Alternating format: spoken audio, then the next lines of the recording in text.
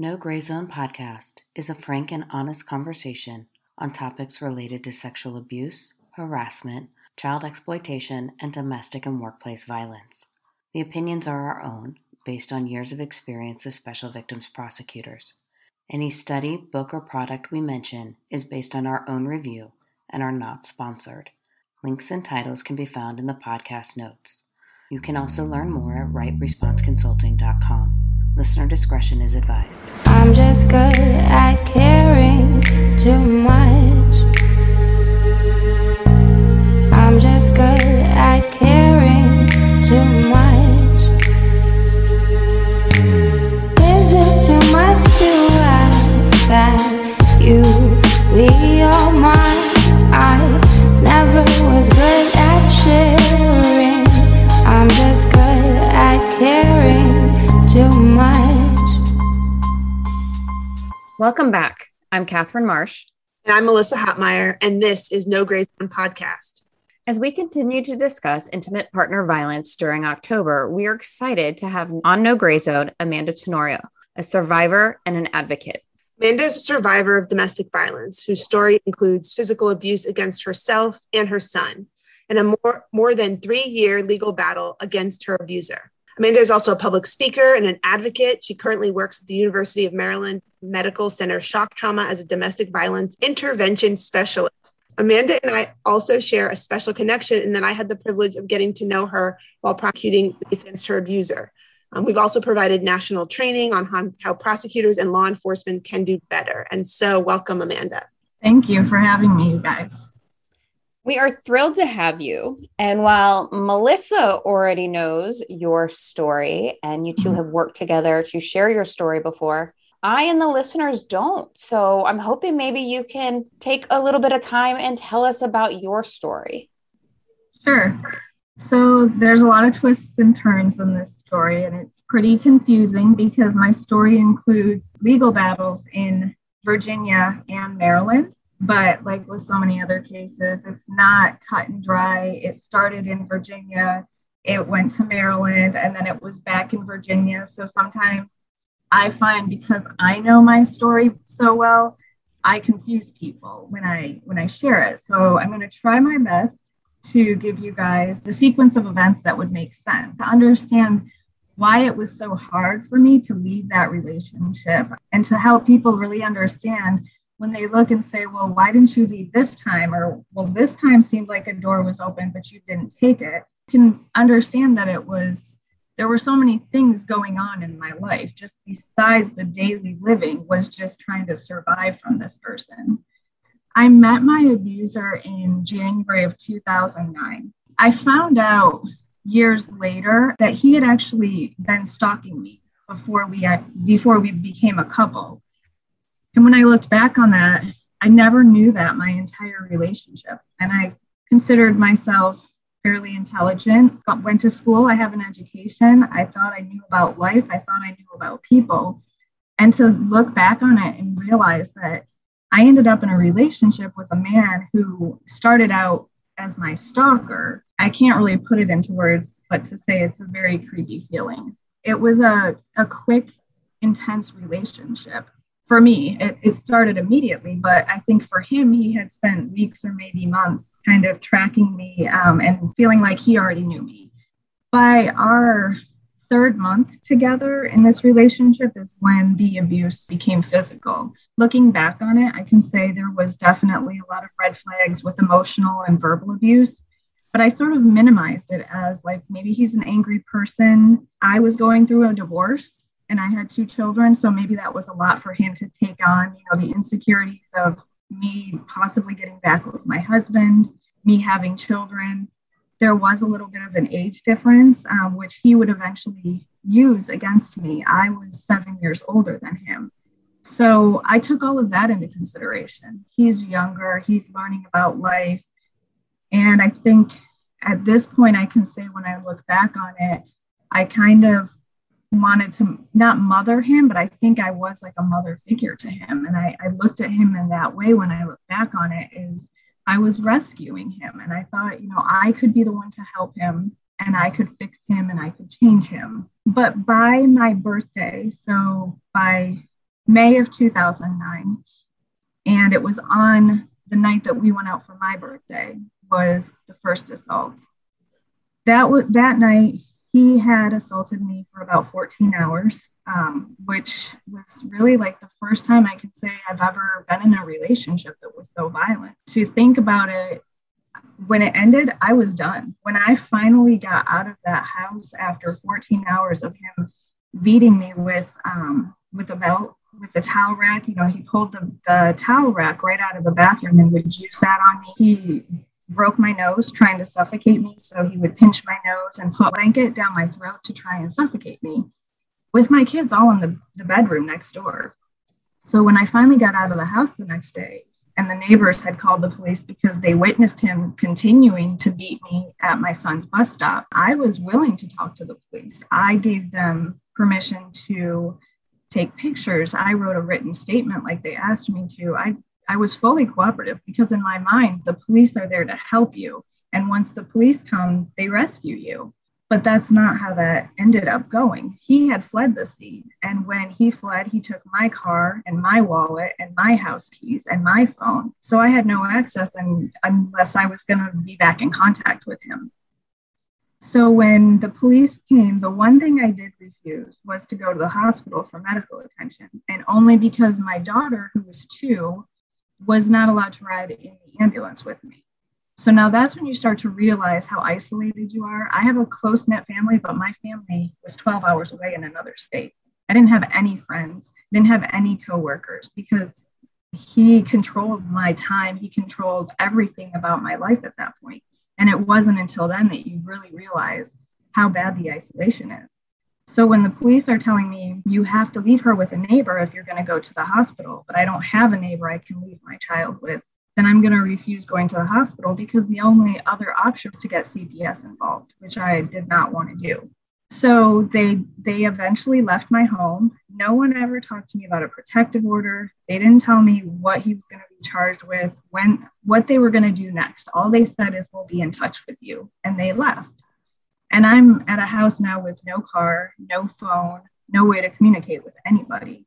And then, of course, as soon as he leaves, the officer leaves, Brian's mother shows up to my house. She is a typical enabling mother. But when she came, she said she knew where her son was. We all needed to sit down and talk. She really worked hard at convincing me that this is love. This is your guys' love. So don't let anybody else tell you what love feels like. Don't let anybody else tell you what your relationship should be. My son has never loved anybody so much that he's gotten to the point where he's put his hands on a person. So that's how you know that this is love. And I looked at his parents. I see them as role model examples of relationships, and she must know what she's talking about.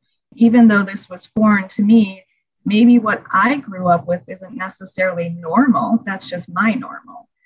So she talked me down and convinced me to give her son a chance to explain himself. But I still was standing firm in that I was not going to tolerate him putting his hands on me ever again. And so when we did meet up with him, he was apologetic. He cried. He took all the blame. He did everything right to say, I'm so sorry. And this is why I did it. Being in jail for the last month has really done something to me. And I do love you so much. And I don't ever want to do anything like this again. And I'm going to make this right. So he said all the right things. And that was when I decided I didn't want to go forward with the court case. I didn't want him to be arrested. But unfortunately, by the time it's in the police's hands, I don't have that choice. So I then learned how the system really works. He's going to go to jail. I can't do anything about that. So he continued to try and fight the case with me. So I stood by him. I said, don't worry, we'll work this out and I'll be in your corner. And to me, I was thinking that was the right thing to do because I can prove to him that I deserved better than what he had done for me, what he had done to me. And I could fix him. I could help him make this right. In May, he was then locked up for the assault case against me because there was an open warrant. It was a misdemeanor. Again, by this time, I was in the mindset that Bryant and I were going to make this work. It was him and I against the world. But also I knew because it was a misdemeanor, it was going to be a slap on the wrist. So he wasn't going to face any time, and hopefully like he would forgive me for letting it get this far. So now I've taken myself to the place where I'm taking a lot of blame for what happened. I shouldn't have let it get that far out of control. And when he did go, he was in jail for a couple of weeks before he finally bonded out. And during those 2 weeks, he would call my mother and have her call me on three-way. And my mother did not know at the time what had really happened. The story we had come up with and given her was the same story we were going to continue to go forward with, which was that I was assaulted at a nightclub by a group of girls, that these girls came out of nowhere, jumped me for no reason. And he just happened to be away at the bathroom or wherever he was. He wasn't there to help me. So she was okay with letting him call her from jail and then connect me on three-way. But during these calls, the emotions were all over the place. Sometimes he was apologetic and he missed me and he cried and it was so hard in there without me. And other times it was, you better hope that this case goes away. You better do everything right in court. Do you know what's going to happen to you next time if this doesn't go my way? Don't forget what happened with the witnesses in the armed robbery case. And I never knew what that meant, but him and his mother would constantly remind me that people who cross Bryant disappear. So just remember, you had 4 witnesses in these armed robbery cases that nobody's found. What do you think is going to happen to Amanda if she doesn't play her cards right? So I was taking all this in, and it was confusing because I was being threatened, but I was also being promised that he would change. And I feared him, but I loved him, and I hoped that I was wrong, but I hoped that I was right. I was all over the place. And I'm still trying to take care of my kids. I'm still trying to work. I'm still trying to live the daily stresses of a normal life, so to speak. So by the time we did go to court, this was in Virginia. I had never spoke to a domestic violence advocate. I did not have a specialized domestic violence prosecutor. The police officers involved in the case never kept in contact with me until the day of court. Now we go to court. Bryant has his mother. Bryant has his own attorney. And I'm there with nobody, but I'm there as a witness for the state, but accompanied by my abuser. So when the prosecutor asked to speak to me alone, I felt like I didn't really have a choice but to say yes. And so the prosecutor and the arresting officer took me into a room. Again, I did not have an attorney. And I was told that they knew I was going to try to change my story. They knew that I was back together with him. And so they were hoping that they could convince me by telling me, if he gets out, if he comes home today, he's going to kill you next time. So you have to do the right thing today. You have to go in there and you have to stick to your story that you originally gave us. And my response to them was, he's being charged with a misdemeanor. I don't know a lot, but I know enough to know he's not going to get any jail time. If I don't stay on his side, you guys need to have a body bag outside for me because I won't make it home to see my kids tonight. I cannot, and I begged with them to not put me on the stand. I told them I cannot stand in front of him and say what he did to me. I won't make it through the rest of the day. But they put me on the stand anyways. So they knew what my story was going to be because I told them in that room. And when I left that room crying, of course, Bryant and his mother and his attorney are there to save me and rescue me. And now it's turned to where the prosecutor and the police officer are the bad guys. Look what they're doing to you. They're not trying to help you. We're the ones here trying to help you. So I did go in the courtroom. I was called and I gave the story that I had given to my mother, which was that I had been jumped by a group of girls. I also didn't realize at the time, because I came from a state where we have a court of record and everything is recorded. But in Virginia, you have to know enough to know to request a court reporter for the hearing. So there was never a record of this hearing. But I did say on the stand what I told the officer and the prosecutor, which was that it was not Bryant. And the judge said that he did not necessarily believe me, but there was nothing he could do to force me to say differently. And he told the prosecutor, regardless of if we believe her or not, this is her story. This is the only person to tell us what happened. And she's telling us what happened. And I know that this is different than what she told you guys on the day that he was arrested. But this is the story we're going with. And so when he dismissed the case against Brian, he also advised the prosecutor and the police officer that he did not want to see me in his courtroom on the other side of the table. So I didn't know at the time what that meant, but looking back on it, I've realized he was warning them that they should not come and try to file charges against me. I don't want to interrupt, but I do want to talk. It's so important. And after even all these years that we've known each other and that I know about this case, I think, one of the things that has stuck with me is the fact that this police officer and this prosecutor did ultimately decide to charge you.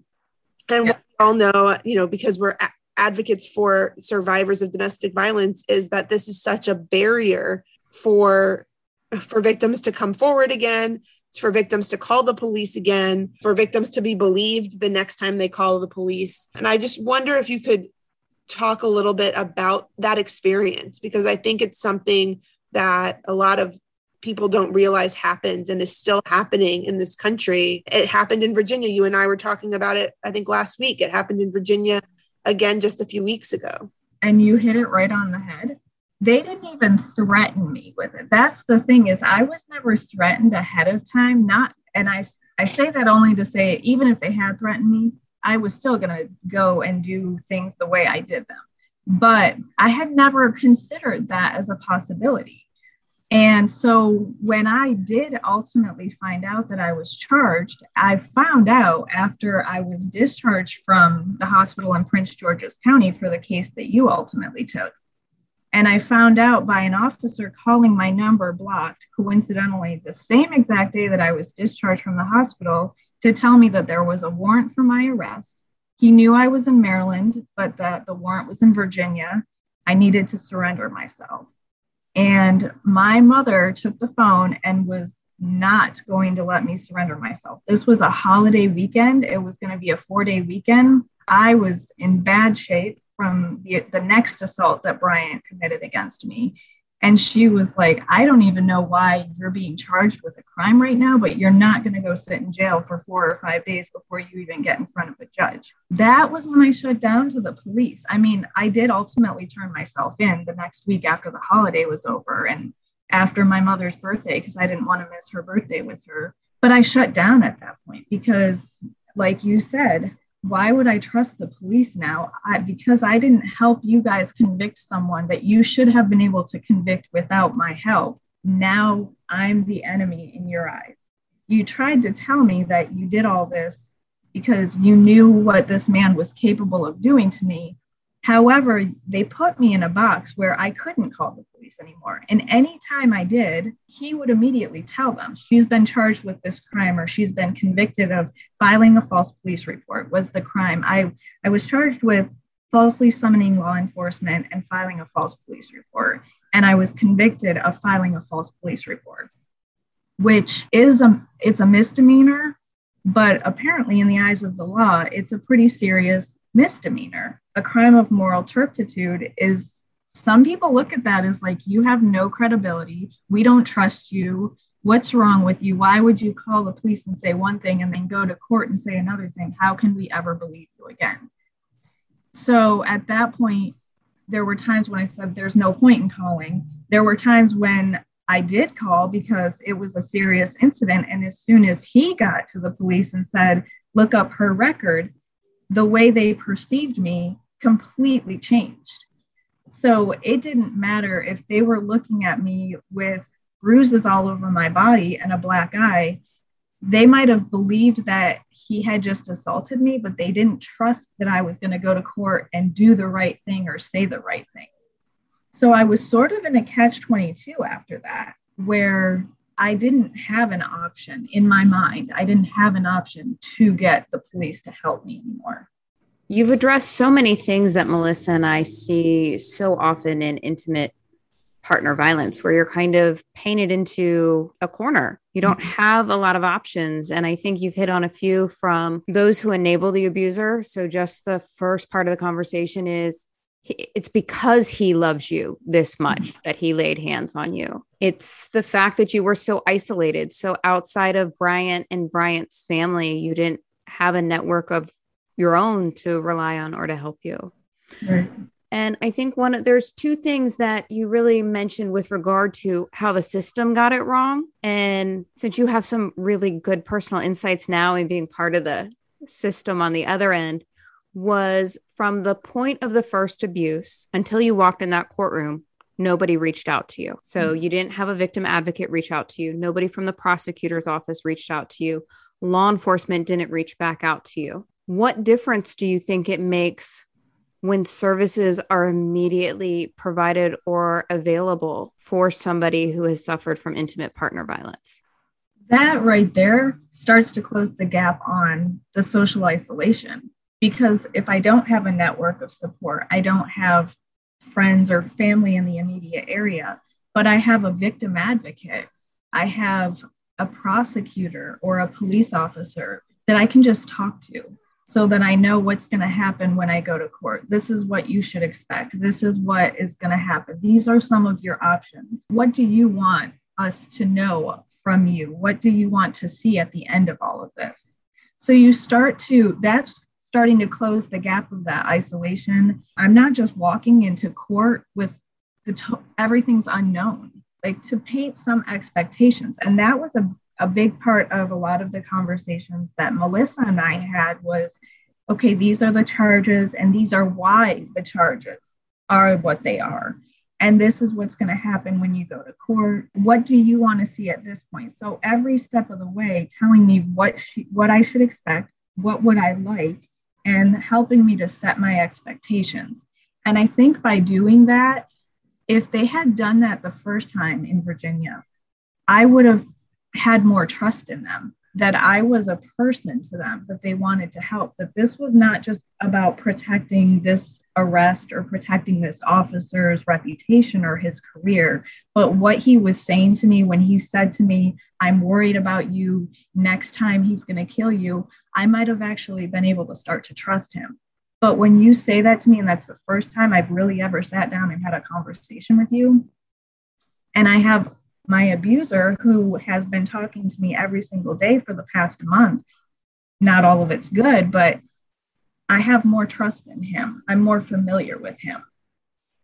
So a lot of victims will say the fear of the unknown, and there are so many unknowns, and the court system itself is an unknown.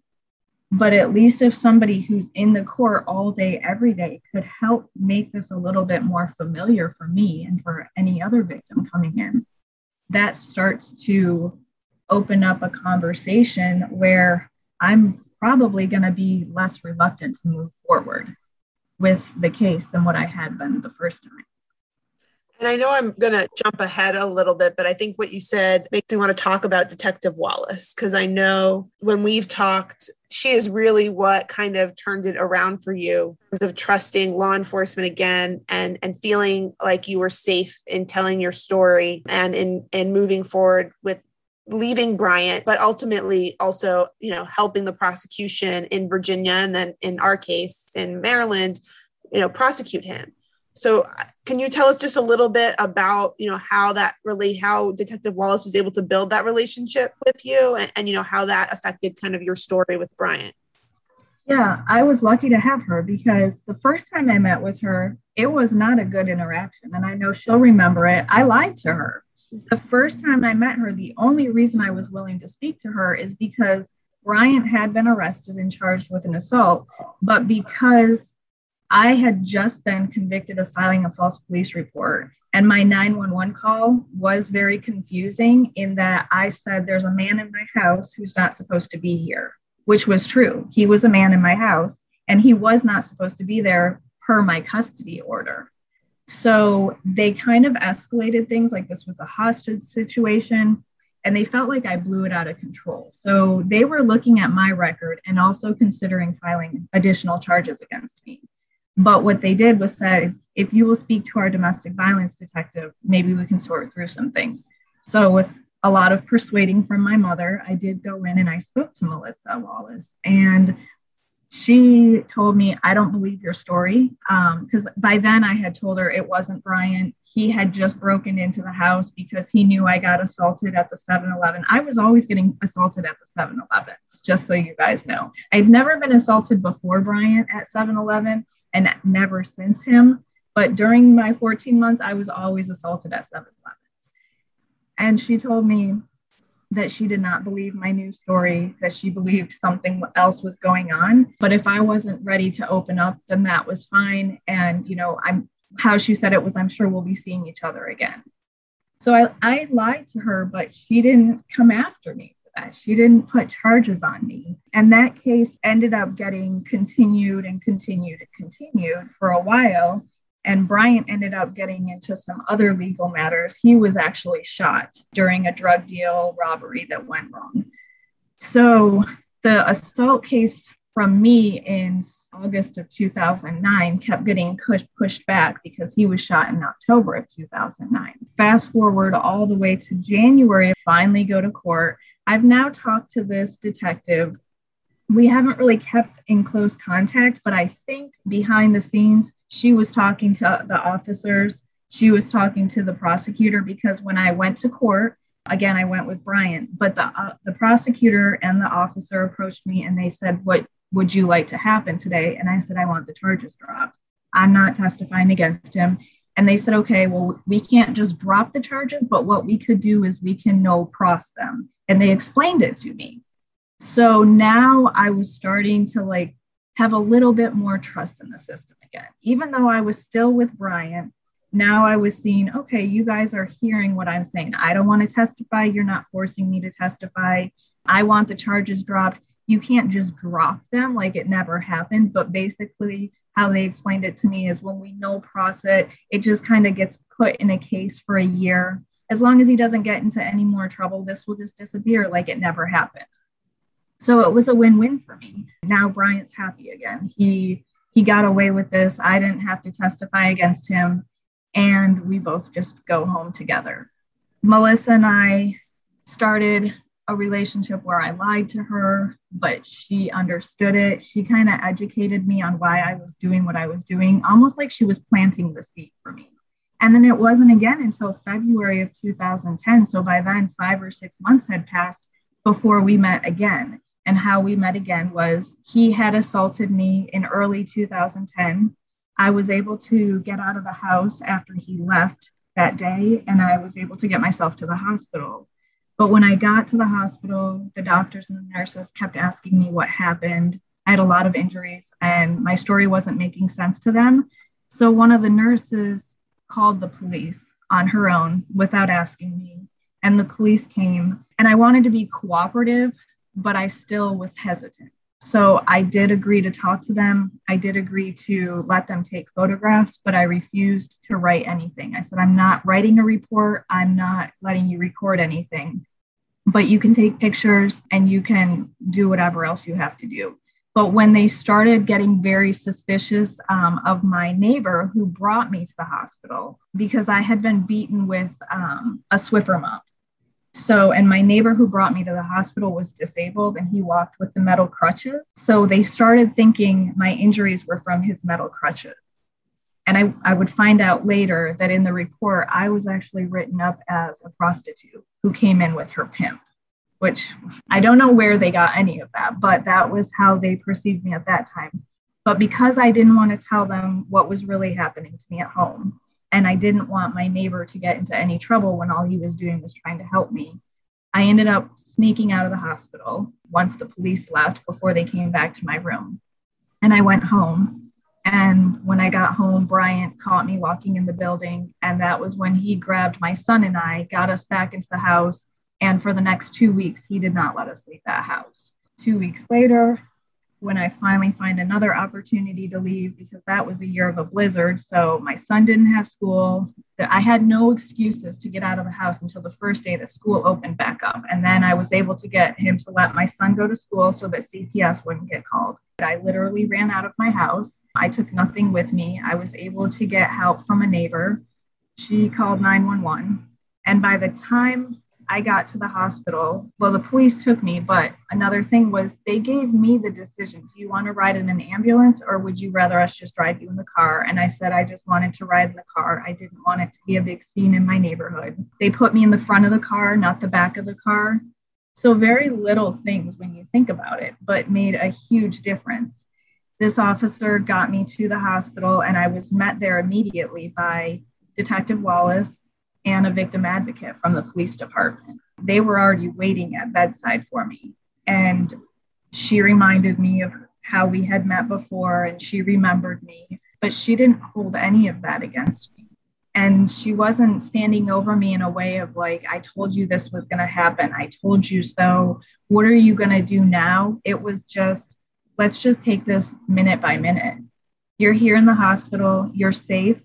If you don't feel safe to go back home, we can get you someplace safe to go. But let's just worry about this step by step. Let's first figure out how we're going to get to your son, pick him up from school. So she started to show me that this was about me as a person. This was not about her as a detective trying to make her case. They weren't thinking about the prosecution. It was just, we're worried about you as a person. We don't care about your past. We don't care how many times you went back. We don't even care if you might possibly go back. We're going to invest our time and energy into you right now. And that made a huge difference. Amanda, in this part of your story, I think you were saying it's been 14 months, we've already seen the good, the bad, and the ugly in the system where there was no contact, no services, no reaching out in the first one. And we saw how quickly that went awry, where you were trapped with Bryant, you had to trust him more, or quite frankly, be more afraid of what he would do if you cooperated with the prosecution than if you cooperated with Bryant. And now we've seen through Detective Wallace how it can be done correctly, where it's explaining everything to you. It's having victim advocates waiting for you at the hospital. It's not being judgmental. It's really listening and providing options and resources. So we've gotten this 14 months. We've gotten this abuse that started in Virginia, although not really at a 7-Eleven. How do you end up with a case with Melissa here prosecuting it? Yeah, that was also interesting. And that goes back to giving Detective Wallace a ton of credit. When Bryant was actually arrested in Virginia, he had a packet of photos, and they were photos that my mother had taken of me on her little throwaway disposable Kodak camera. She had taken pictures of me when I was in the hospital in Prince George's County. Even though I was not working with the police very well at that time either, my mother, she knew something wasn't right, and she wanted these pictures in case I ever decided to get enough strength to do what I needed to do. So Bryant had found those pictures. I didn't even know he had found them, but my mother was smart in that she made several copies of them. So even though he had the ones that were at my house, he was arrested with those. And Melissa was very concerned when she saw them because the photos do not look very good. I mean, you could tell I was beaten badly. And she asked him what these pictures were. And he told her, I love her. Like, these are pictures of my baby. She's beautiful. And she's like, she's in a hospital bed. I mean, my face was beaten to a pulp. So when she asked me about them, I told her those are my pictures from Maryland, and I did not know that he had them. And then I told her about what happened in Maryland. So she eventually decided to reach out to Melissa in her office saying, I think you guys might have this open case, because I had told her police had come and talked to me, but I wasn't very cooperative with them. And I was very vague with them. Not that I was dishonest, but I was vague.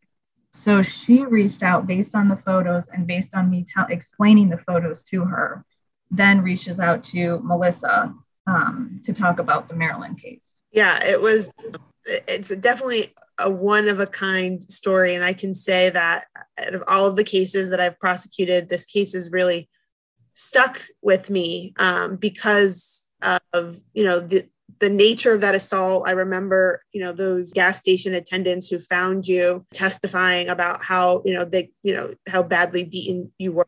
I mean, obviously saw those pictures and was able to use them. But I think what really has stuck with me is your story of survivorship, right? After all of those horrible things that Bryant did to you, you were able to get out. You were able to get that courage to leave and to testify against him. And I know his family did not make it easy for you.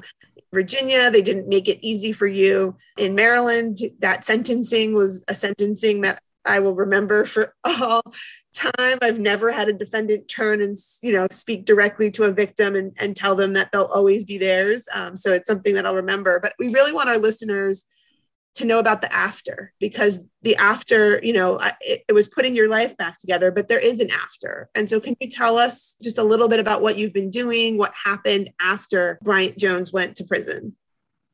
Yeah, I realized that, my background was in social work at that time. So I knew I was going to be working in the social work field. And I realized that I needed to do something with all my experiences, the good and the bad. I wanted to start helping other victims become survivors and get out of their relationships. I wanted to help the system start to hear from somebody. And I think people would look at me as like, and I've heard it a million times, you don't look like a typical victim. And I've had to call people out on that and say, I don't know what a typical victim looks like, but I'm a victim like anyone else. Neither do I. So if you ever figure out what a typical victim's supposed to look like, could you shoot a note to Melissa and myself? We'd love to know. I know. I'm sure if I came and sat with you guys for a week, no two people ever look alike in the cases that you guys see. So I don't know what that means either. But I started realizing, and I went through a lot of therapy. So that was helping. And in my therapy, I was talking more about, this is going to be a healing journey for me for life. But I think I really am ready to get into this field and work with other survivors. And I got to a point where I did that and it wasn't triggering. It was continuing to heal me.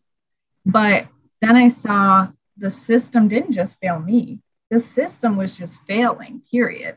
I took opportunities. I was training at the police academy. I made friends through Detective Wallace, and then I made friends through my judge who issued my protective order, and he was giving me opportunities to do trainings with lawyers and magistrates, and all these doors kept opening for me. And I was very grateful for that this story, that when I was going through it, I felt like I really wasn't anybody this was just another case, another domestic violence victim that the police had to deal with. It didn't feel like I meant anything to any of them. And so I wanted to make my story as big as I could so that everybody else's story could also mean something. And that really helped me get into where I am today. I went back to school. I decided to do my master's in social work. My entire graduate school research was based around domestic violence. So every class I found a way to make it on domestic violence, whether it's what's wrong with the system or looking at women who've killed their abusers, because through my journey, I've met all types of different people. And one of my closest friends today was a woman who was convicted of killing her abuser and went to prison for life for that. And I was like, this story means something. I need to figure this out. So I just kept learning where I wanted to go on my path. I've worked with the military. I've worked in a domestic violence shelter, in a transitional housing program, in the courts doing protective orders. Now I'm working in a trauma center where I only see domestic violence victims. So I keep finding like I'm breaking down the circle, and I'm at full circle. And now today I'm at a point where I'm thinking my next step in my journey is going to really be to work with abusers, to understand the abusers, to understand their mindset. And I have been I've been put in contact with a man actually who murdered his wife. And he read one of my stories in the Washington Post and did a lot of work on his own from prison to find a way to get connected to me. So now I'm starting to learn the other side of it. And I had to give myself a lot of time and space before I was ready for that, because I didn't want to let myself be triggered or feel like I was being manipulated by this person. But I think it's been good because I work with victims and we feel, and I'm sure you guys feel it too, it's like you're pulling one person out of the river at a time, but like 100 more are falling in after each one that you pull out. So I've challenged myself to find a way to make my macro work be with abusers while I can still be with victims, because I understand them and they understand me.